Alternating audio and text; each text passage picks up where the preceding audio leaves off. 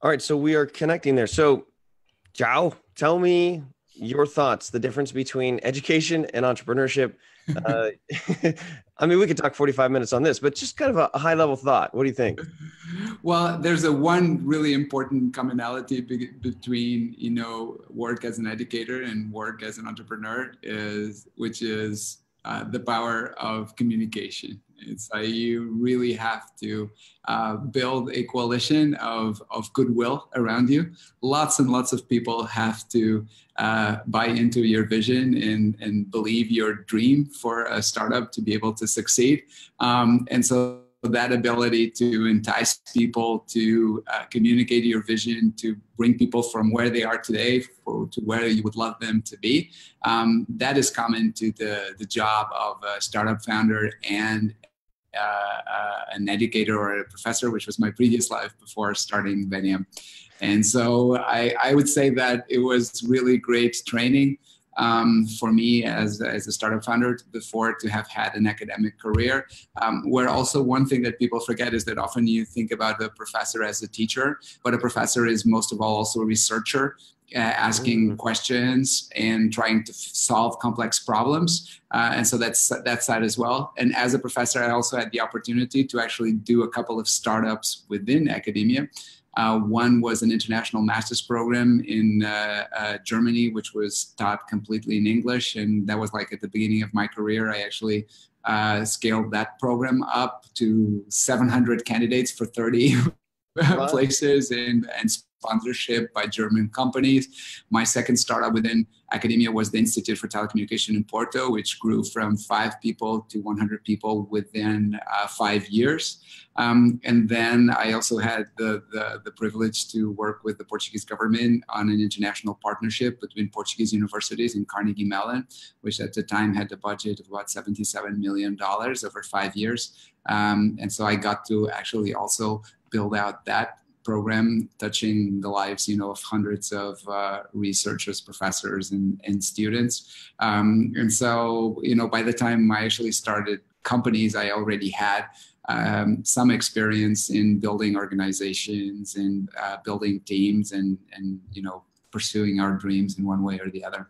Wow. Okay. So we are set for a killer show because the biggest problem that I see right now is that you are not duplicated into 100 million different people that are all the same doing that in academia, because we need educators to be entrepreneurs and to rattle the cages of these institutions that are based on, the 1600s. But in each of those startup stories in education, there was scale. And that is what we're here today to talk about, is scaling. And not about scaling educational startups. We're talking about scale-ups. We're talking about Veniam, your company, which you are the CEO of. Ladies and gentlemen, may I introduce, wait for it, João Bios. Yes, no? About 80% there. But you're I will take an 80. I will take an 80%. You know what? You don't have to be great at the start, but you have to start to be great. So if I say your name like 5-10 more times, I'm going to get up to that 99%. So today we're gonna talk and really pick your brain on the lessons learned as you've started and scaled Veniam, your company. And we are here on the Scale Up Valley podcast, where we talk with scale up heroes, the people who are behind the scenes with the capes. I don't see that you have your cape on today. That's very humble of you. It only comes out at night. So good. No, I'm glad that that you're so humble. As you know, the Superman that we don't see. We're talking with Clark. But really, the idea here is to share your experiences, your insights, your anecdotes, so that people can learn from it. Now, my name is Ryan Folan, for those of you who don't know me, and I love to speak about simplicity. So I'm going to be taking notes on little pieces of paper, and I'm going to chirp in where I see fit, and I'm going to come in with a recap in the end. But for now, I'm going to hand it over to Mr. Mike, who also spent a lot of time in Porto. Mike, the mic is yours. So it's a good point. Thanks, Brian. Thanks so much, Well, for joining us today. Really privileged to talk to you and to learn from you. And let's start with your story. You were already sharing it behind the scenes and where we were going live, but let us go through the beginnings of your life very quickly until you get to startup Veniam. or Veniam, sorry, now I'm in English mode, Veniam. Sure thing. So before starting Veniam, I actually had an academic career as a professor of electrical and computer engineering. So I've been working on wireless networks for about 20 years now. And specifically, we started looking at networks of moving things as part of our research program in 2005. By 2008, 2009, we started building networks of vehicles. And that's when we realized, that vehicles can be a lot more than just machines that carry people from one point to the other. They can actually be part of the wireless infrastructure, providing free internet for people, but most of all, by meshing with each other, being able to communicate with each other and with the internet, they can actually move massive amounts of data, not just to improve our mobility system, but actually just in general pick up tons of useful data to improve the quality of life and the safety of our cities. And so that became our purpose as a company in Veniam, is to make places more human by maximizing the utility of vehicles. So enabling them, to provide mobility as a service, so that we go from, just 5% utilization to 70, 80% of utilization.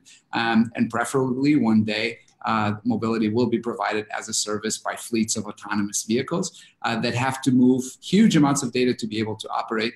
And that's precisely the problem that Veniam solves. All of this came from, 15 years of research. And then one day, Portugal was actually in a pretty tough situation because of the financial crisis, which hit us badly in 2011.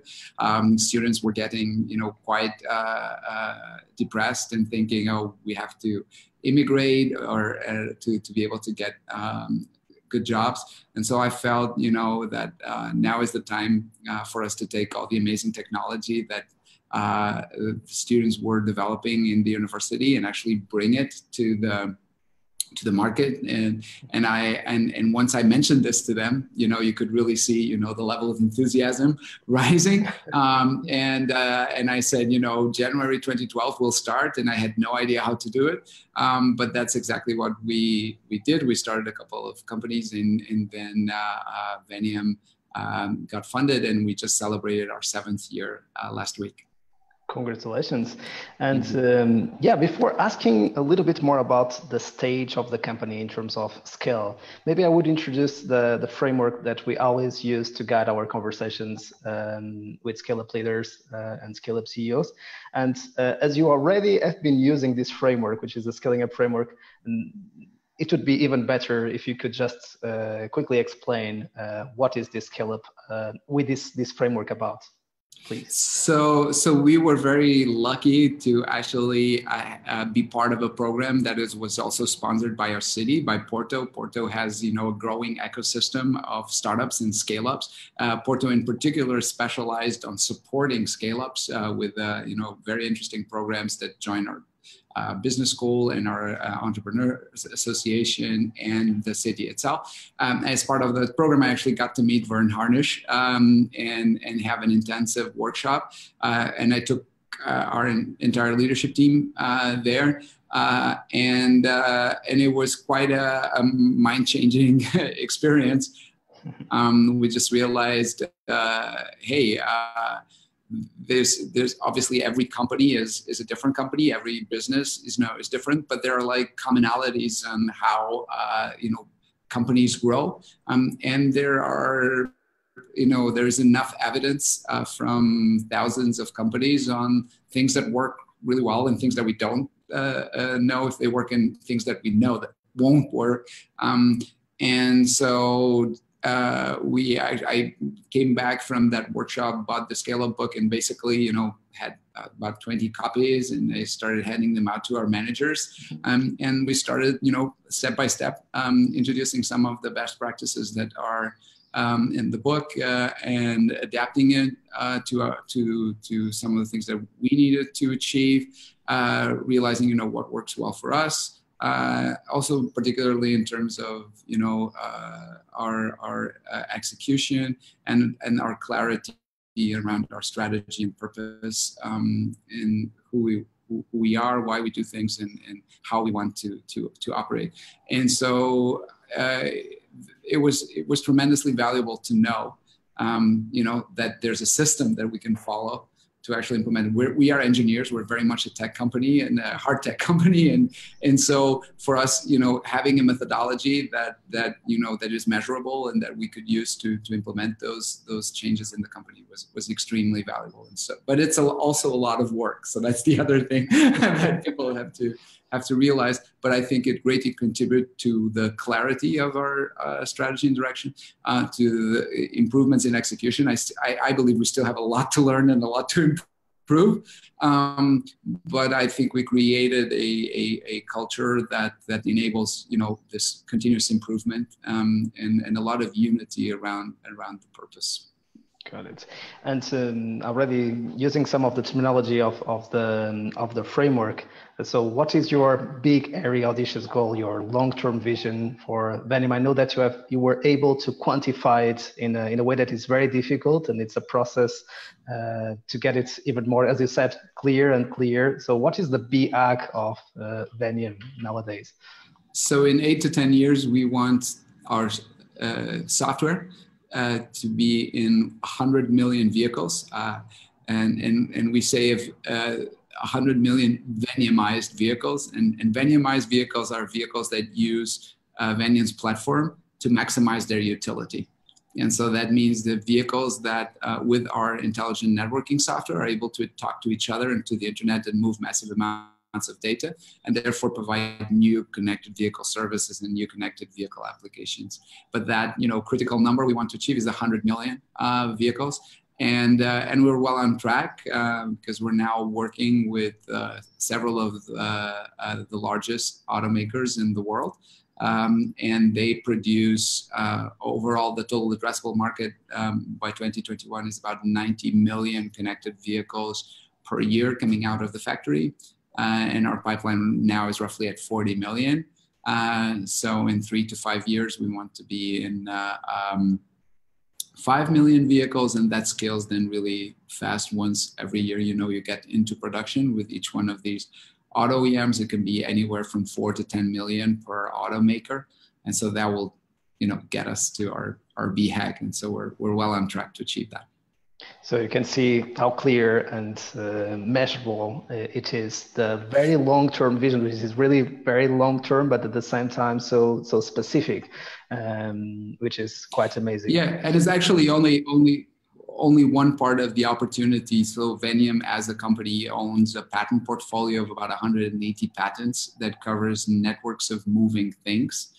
So not just cars and autonomous vehicles, but also drones, robots, industrial machines. But we realized as part of the scale-up framework that it was really important to be laser sharp focused on the one market segment where we believe we can have the fastest growth, and that was the automotive side. Eventually, we will have to make a decision on how to monetize the rest of our IP, whether we create other business units for different verticals, or whether we license our IP for others to build products and businesses for these other verticals. But right now, we're 100% laser sharp focused on getting our intelligent networking software into the automotive industry. Super interesting. And in terms of the size of the team, so how many people do you have at Venium? So right now we're 57 people, and we expect to be 100 by the end of this year. And finally, to give also context, so what are some of your investors and the amount you raised so far? Yeah, so far we raised $45 million in venture capital. Our Series A was led by True Ventures in Silicon Valley, which has done Fitbit, Ring, several other companies like that, and Union Square Ventures, which is well known for Twitter, Tumblr, Twilio. And basically, we've been blessed to actually be part of not only of their portfolio as investors, but also of this community of incredible startups and scale-ups and founders from whom we've learned a lot as well. And you can see, that even though the businesses and teams and companies are totally different, and the cultures sometimes are totally different, having very, very clear goals and having great alignment among all the different parts of the company has been critical for all of those that have been successful. And the way, let's move a little bit forward and start mixing the conversation between strategy and people. So in terms of the locations where your customers are now focused on the automotive industry, so usually where are the geographic markets where you are more present, and how do you distribute the team to kind of serve those customers and at the same time be able to produce the IP to serve them? Well, one of the triggers from the Scale Up program was actually that we decided to actually change our focus along the way. So initially we had as a product, a combination of hardware and software. And so we had these onboard units that we would put in buses, trucks, and so on. We built the first mesh network of vehicles and the largest one in the world here in Porto, Portugal first, with all the buses, garbage collection trucks, and so on. And then we also started deploying similar networks in Singapore, in New York, in Ann Arbor, Michigan. And about 2 years ago, we started getting a lot of traction from the automotive industry in terms of auto OEMs wanting to incorporate our technology in new vehicles coming out of the factory. And by the time, I started using the scale-up methodology to manage the company, we were actually still under the illusion that we could actually do both. And then we realized that it was really, really, really hard for people to be serving two very different markets, the fleets and the automakers. And so we had to make the hard, tough decision to actually shut down one of the businesses to be able to focus 100% on the other one. So that was probably the most difficult decision that I made since starting the company, because we had business in the other. It was not growing and scaling as fast as we would like. And the sales cycle with the fleets was really, really long. So that would require a lot more capital also to be able to grow. So we actually licensed that solution to our partners, StarHub in Singapore. They've been selling it and successfully, and so that continued, and we get some revenue from there. But most importantly, I mean, being laser sharp focused on the automotive industry was really, really important. So that I would say that focus ended up being one really important outcome of the whole process around aligning the company and setting clear goals. It's like as soon as you had to have two sets of goals and some of them competing for the same resources, that's when it became totally clear that we had to make a very important strategic decision around what is our product, who are our customers, and so on. That also had implications in terms of where we are located. At the time, we had a Singapore office, which we closed because it made more sense for us to have a distributed sales team with business executives in Detroit, in Munich, so in Central Europe, in Tokyo, which we did. We have a business development office in Mountain View, California, for investor relations and to be part of the ecosystem, because a lot of the discussion around the connected car and the future of mobility is happening in Silicon Valley. And we kept throughout the whole time most of our employees, about 80% of our employees, and all of our engineering product in Porto, Portugal, where I am today. Sounds amazing, and it's interesting. And of course, I wanted to emphasize the courage that it took to really, especially when there is the pressure also from the market, from inside, from the team, from the investors, to scale the company. And what you are saying is, yes, the potential of the market is really, really big. It's all of this, but I will just focus on a single slice of the market for now. And this seems very simple, but at the same time, it takes a lot of courage to take this decision. And even sometimes, I would say that in this kind of transitions, when we take these tough decisions, we might lost part of our team that doesn't believe in the new direction for the company. So there is a lot of emotional attachment and emotional effort to what was being done before to serve those target markets. So what was the way that you used to structure your leadership team at this stage of growth of Venium? So how do you structure your leadership team? That's the question. So before going into the leadership team, you raised a really important point, which is how do you manage this change of focus in this transition, cool. And how do you justify, to people who have, put their blood, sweat, and tears into certain projects and certain business lines, and have them, commit to this new direction, or change also their career path, and that's super hard. I think one point that I always tried to make is that everything we had done so far was incredibly valuable to be able to bring us to the point where we are right now, and at the same point, making clear that, what will take us to the next level is not what took us here. Right. And so, and that's, and repeating that message very often, like honoring, the past and everything we achieved before, knowing that that was necessary for us to get to this level of market understanding, to this level of brand equity, to this level, to have these networks. And in our case, it was pretty obvious that if we had not deployed city scale networks of vehicles, we wouldn't have the proof points that would lead the automakers to believe that our software was the solution they needed to put into new vehicles coming out of the factory. And it's true. I mean, Venium now has over 90 million kilometers of connected vehicle data that gives us, a pole position to be able to define what kind of algorithms, what kind of protocols vehicles need to be able to move massive amounts of data between them and the cloud. Having said that, we did have to, say goodbye to people that we had worked with for a number of years, because the roles that they had, like running operations of deploying hardware over different vehicles in the aftermarket, or developing the hardware onboard units where our software would run, we had to stop those activities because they did not make sense after we decided to become a 100% software company and put our intelligent networking software into vehicles. So that was very hard.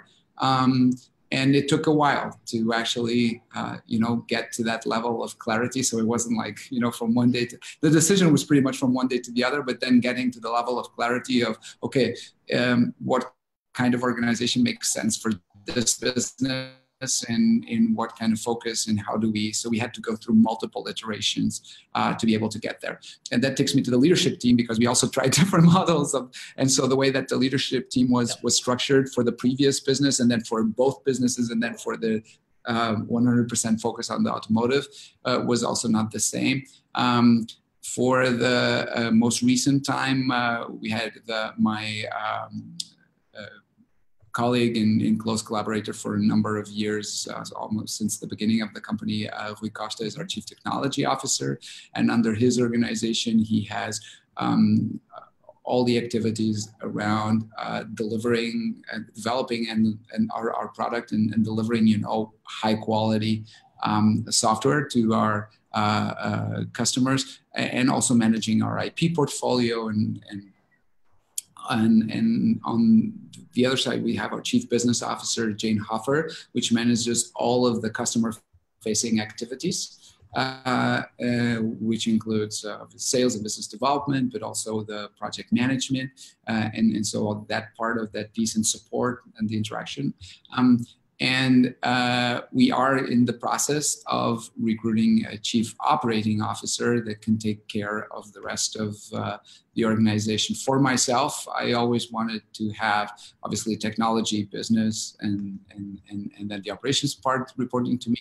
But the other key people also is the head of people and values, who reports directly to me, and the head of product management, who also reports. So product and people and values are with me, Right now, finance and G&A reports to the chief business officer, but eventually will report to the chief operating officer. So we're also a little bit in transition right now. But having that core leadership team of Jane, who and me was critical over this entire transition, and also running the business right now. But we realized we need a fourth and maybe even a fifth member in the leadership team in the foreseeable future. Got it. And so we have covered kind of just help the audience to go through what we are discussing and scaling, how João has kind of started up Veniam. So then we discussed a little bit more, what is the BIAG of Veniam, the level of clarity, the kind of strategic decisions that you needed to have the courage to take, and how it affects the morale of the team. How do you deal with that? Then we discussed a little bit the way you have kind of iterated the way you are organizing structuring your team, going through the strategic decisions that you take in order to get back to get closer to your BIAG. And maybe it's time, and you already talked a little bit about it, which is approaching execution. So we have already talked about it, the way it is so important to repeat and repeat and repeat always the same kind of things, and assuring that you are kind of practicing what you are saying that you want to do.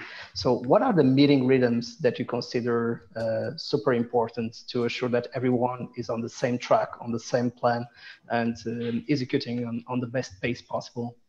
So all our teams have daily huddles and weekly meetings.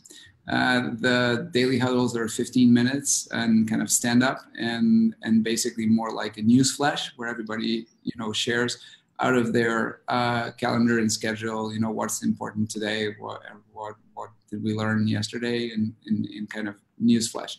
And so we do it since our leadership team, we travel a lot and so on, we try to make it as simple as possible. So over Zoom and also sometimes just calling in from a smartphone and just going boom, boom, boom, very, very crisp, clear communication, and trying to avoid to go too deep into each topic, but just really getting through the daily news. I love it. It's one of my favorite times of the day because you can feel the buzz of everything that is happening.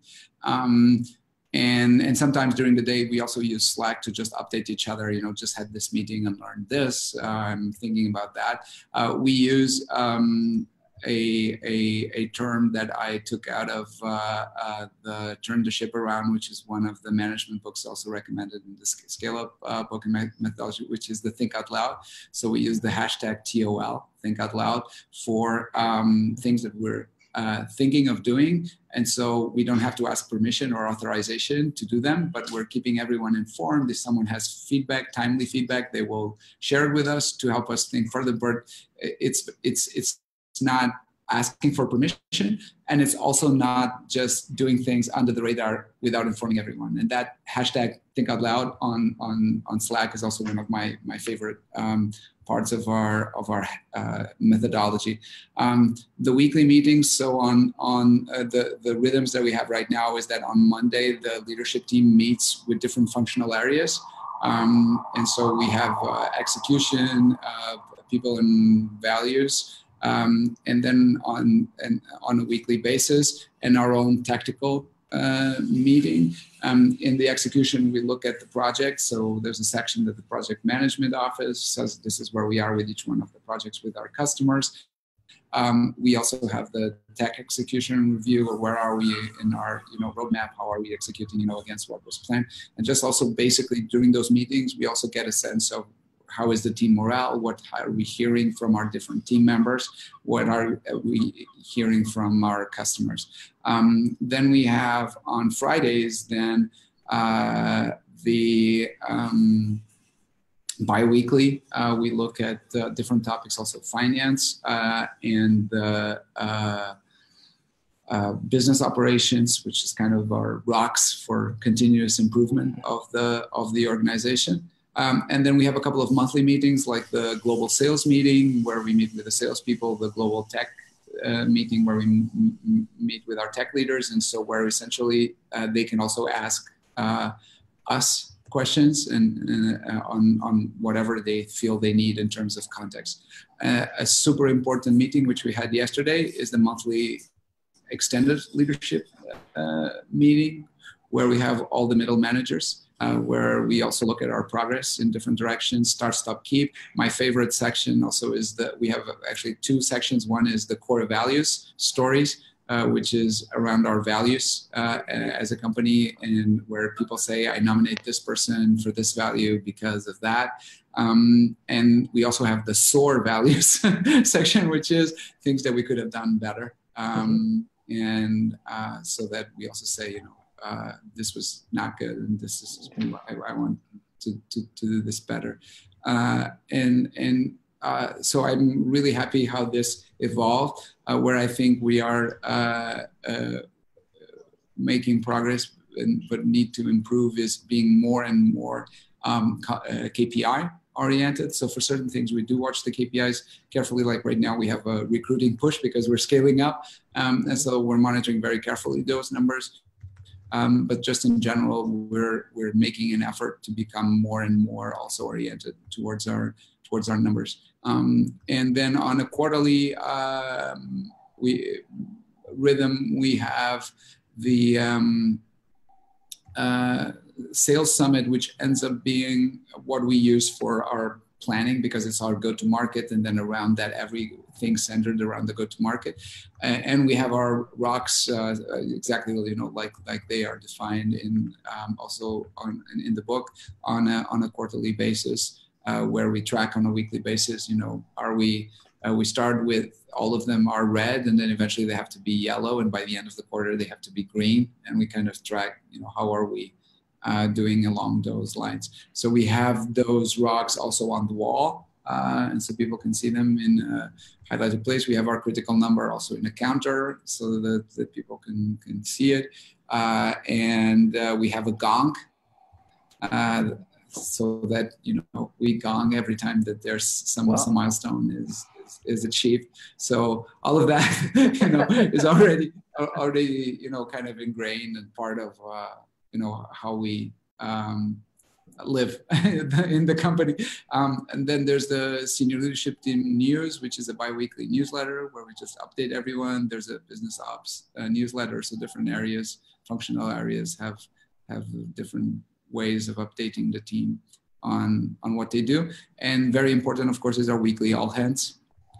So it's just quite a lot of meetings, and that's something that sometimes, you know, people say, oh, we have so many meetings, but I think once you start communicating in a crisper way, then those meetings can actually, you know, be fast-paced and fun. And so we've improved a bit there, but there's still room for improvement. I mean, one tool that I personally use also to create a tight connection with our managers and internal leaders is the Leadership Academy. And that goes back to my, you know, core DNA as a professor, is that, so I facilitate that myself, and it's a moment where groups of 4 to 6 managers sit together and just shared, you know, over the last 2 weeks, different situations that were particularly challenging, how did they deal with that, and where we come to a sharing moment, you know, without judging or without generalizing, on how what is working, what is not working. I'm always more interested in what is not working and how might we be able to improve it. So overall, I think that you know, all these rhythms have now become habits. And if for some reason, you know, we actually, I can't remember, you know, not having daily huddles now, but if for some reason I don't, either because, you know, something happened to the calendar or something, that immediately it feels like something is missing today. And that's how ingrained this has become into our culture. And this is a very good point. As you said, this can be very overwhelming. First, when we start the process of trying to be super specific and super clear about what we want to achieve, and kind of killing some of the goals that are distracting us, it's so difficult. So people feel this exercise is so difficult. How can I define what is my number one thing? And then it's, well, wow, what will be the implication in all of us, what we need to do? Maybe some of us would be doing completely different things, and we need to take decisions about our own life plans, about our career plans. And then after that, oh, my calendar is full of meetings where I need to kind of communicate, keep accountable, what is happening, ask questions, be involved. And sometimes even the CEO is in a very, and going back really for the CEO role, for the driver role, it can be very overwhelming, because even in my normal agenda, I'm already so full of things. And in your case, João, traveling to Silicon Valley, Porto, to Japan, Tokyo, etc., Munich.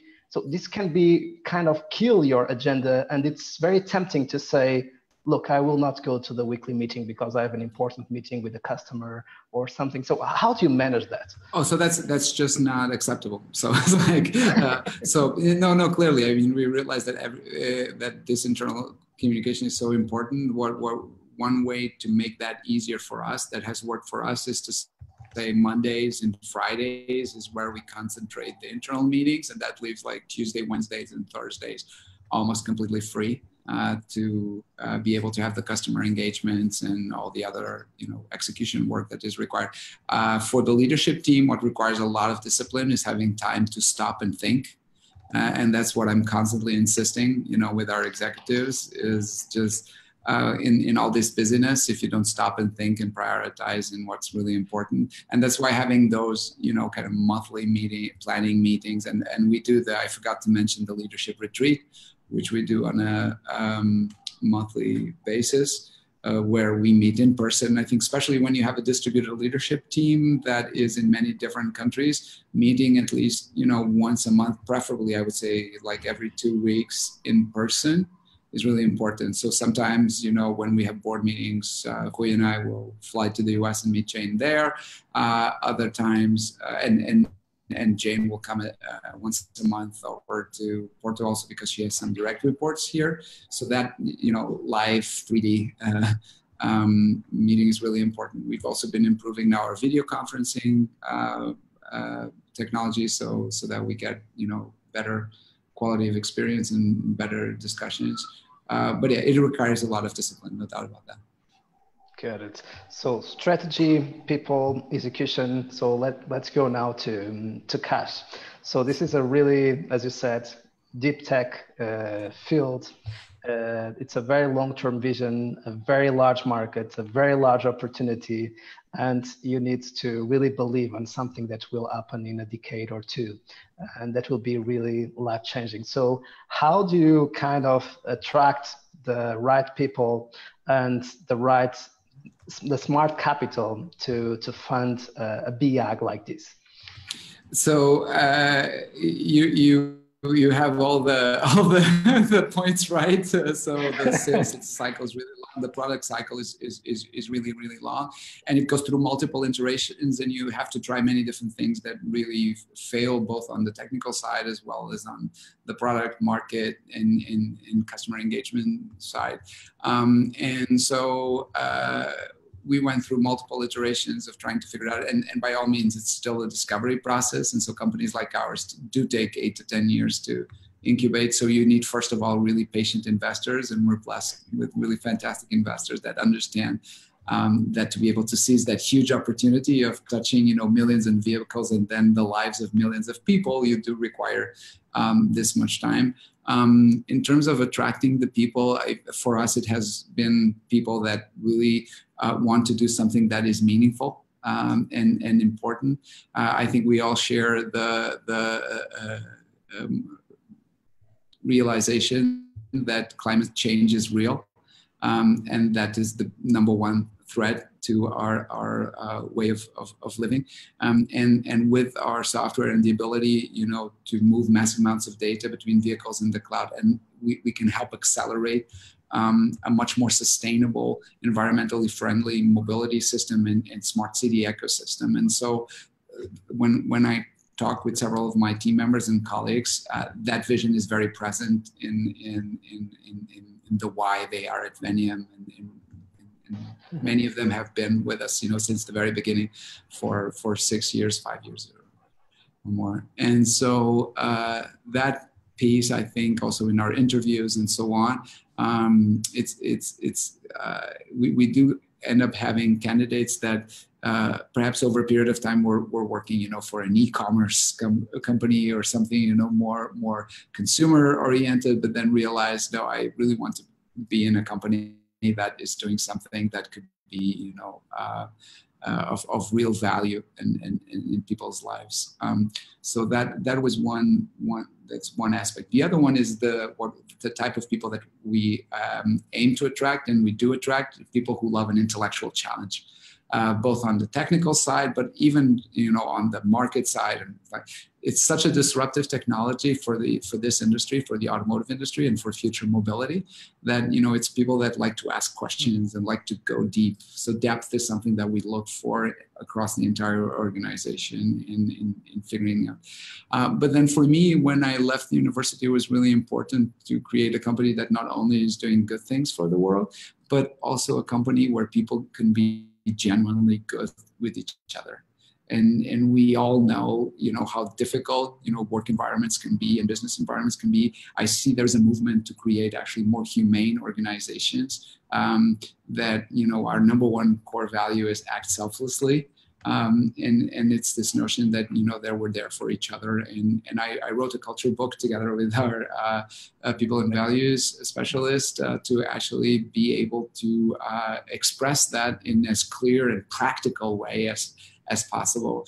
And so we tend to attract also people who are kind. So it's like, that's a litmus test for us, is we so far have been able to create a workspace where people can be themselves and they don't have to wear like 5 different masks, but they can be sincere and honest, and where we try as much as possible, to have conflicts that are healthy, where people feel, okay, I've been true to myself and I've spoken out, my truth and how I see the world and how I believe it. And that takes daily work. It should never be taken for granted. And I think it will become increasingly difficult as we scale further. But that, as long as you're very explicit about who you are, why you're doing what you're doing, and how you want to go about it, then I think attracting the right people is then more a matter of hard work than really, luck. I think you can. There's a lot of luck involved in getting the right people at the right time, but this level of clarity really helps you get lucky. That's what I want to say. Living it clear, as you said, we were kind of approaching cash. And I asked, how do you attract the right and the best people in the world for any kind of role, as an employee, as an investor, as a customer, as a provider, as a partner? And it was a very holistic answer. And we were talking about cash. So it is a very interesting point, that it's really attracting the right people. Yeah, I go back to the initial point I was making, but just right before we kicked off the podcast, which is and again, we're a very young company. We have a lot to learn. And so these are just, initial impressions that I can share. But what has become clear to me throughout the last few years is that you really have to build this huge coalition of goodwill, a huge number of people. You mentioned investors, customers, of course, partners, and team members, and friends. So people who basically want you to succeed. Having a clear purpose is really important, because people want you to succeed, not just because you're nice and kind. That, by the way, plays a really important. They have to like you. Investors have to like you as a person. So that's the other thing that is really important for people to realize, is that that piece of liking you is incredibly critical to be able to get investment and do business. And so working on ourselves is really, really important. But then the other thing is buying into the vision, is saying, yeah, this is a really great story, and this is a story that I believe is important, and this company must exist. And so when you get then to the point where investors and customers say, this company must exist, and your team members say, I'm in this company because this company is important is doing important things. And so, and that's what I would love just in general for business to be, is like that we look at every single company and we understand why this company exists. And I think companies exist to make our lives better and for society to solve its problems. And I think we have big problems in the world that we need to solve, climate change being one of them. As I mentioned, there are others. I mean, social inequality, growing populist movements, all of that, threats to democracy. So companies that are able to tackle, some of these issues, I think that that's really important. And I think that the cash then appears once you have that coalition of goodwill. Amazing answer, and having amazing investors and raising such amazing rounds. Talking about what you talked, I think it shows a lot about your personality. We'll have not too much time to also discuss your transition from academic to the business world, and I feel that we only covered kind of 1% of what we can cover here and extract here, namely how to define the rocks, what are priorities, etc., etc. So, but I will ask a final question before giving back the word to Ryan, which I believe that will have an amazing summary, which is, if you would have the opportunity to meet João Barros in 2012, if I'm not wrong, when you were starting Bennion, and you would have a very tough conversation with himself, or a very kind conversation as you prefer, what would you tell him? Oh my, it's actually quite moving to think about it. My largest investor and closest VC, so Malik, who's on our board, he likes to talk about João 1.0, João 2.0, João 3.0, because it's different situations. I think I'm transitioning to João 5.0 now, and so looking back, I actually went into this whole journey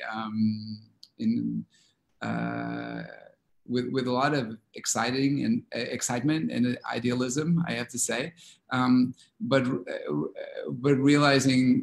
looking back today, I really did not know much about business, and there's still so much to learn. And so I think that was the biggest challenge.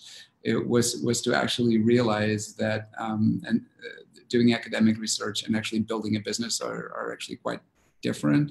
There's one commonality, which is you have to formulate the right questions and go systematically about finding the answers. But all the things that you don't control, you don't control the market and the macroeconomics. You don't control your customers. You don't control your partners, and ultimately you can lead your team. But it's still ultimately, as a CEO and as a founder, sometimes people like to think you're the boss. You're never the boss. It's like you are actually serving a huge number of people. And what I would tell my younger self would be that each of these people has a different perspective and requires a different perspective. And so being able to address the different perspectives in a very clear, crisp way is really important. And so mixing sometimes the different perspectives can actually create more confusion than clarity. And so being very, very clear is really important and very, very consistent. So that would be one point. The second point, which another one of my investors, Brad Burnham from Union Square Ventures, kept telling me, and I only started to understand much later, was the importance of focus. And there's Johnny Ives, the designer of Apple, has this beautiful definition of focus. Focus is not saying no to things that you wouldn't do. Focus is saying no to things that you would love to do, and it really, really hurts not to do, but you decide not to do because there are other more important things that you need to do. And so like saying no when it really, really hurts. And the other one is really being very honest when it's not working out with people, and do it really, really early. So as soon as you feel this is not working out, address it immediately. Don't procrastinate on making difficult personnel decisions and personnel choices. Set the bar super high on the level of performance and deliverables, and be very, very clear about what the expectations are. So setting very, very clear expectations for everyone, for the company, for yourself, for everyone. That is super important. And I think a really important tool for that is role descriptions. So have very early on from day one, João 2012, from day one, have written role descriptions. Even if it seems like everything is undefined and you still have to figure it out. And carve out time for silence. I've been practicing mindfulness, so daily meditation for almost 3 years now. That also changed my life. The other thing is get a world-class CEO coach as soon as you can. So I work with Khalid Hamid from Reboot in San Francisco for many years now. It's been tremendously helpful as well. And then the other one is don't scale up until you have product market fit. Super important. Very good one. So and you only have product market fit when you have customers paying for your product. Yeah, and I could go on, but those are yeah, and I think you could. And honestly, it's funny because you were saying part of your advice is that there's so much to learn. And Mike was like, we've only scratched the surface of 1%. So, maybe next time that we're live, we need to go live for 24 hours, just 24 hours. Actually, Mike, I challenge you. We should come up with a 24. We need to get ready. Yeah. We need to get João Bracos. I tried. Maybe it's 82%. We need to get him back for a 24-hour scale-up-a-thon. Okay. To be the first one ever. A lecture to the masses.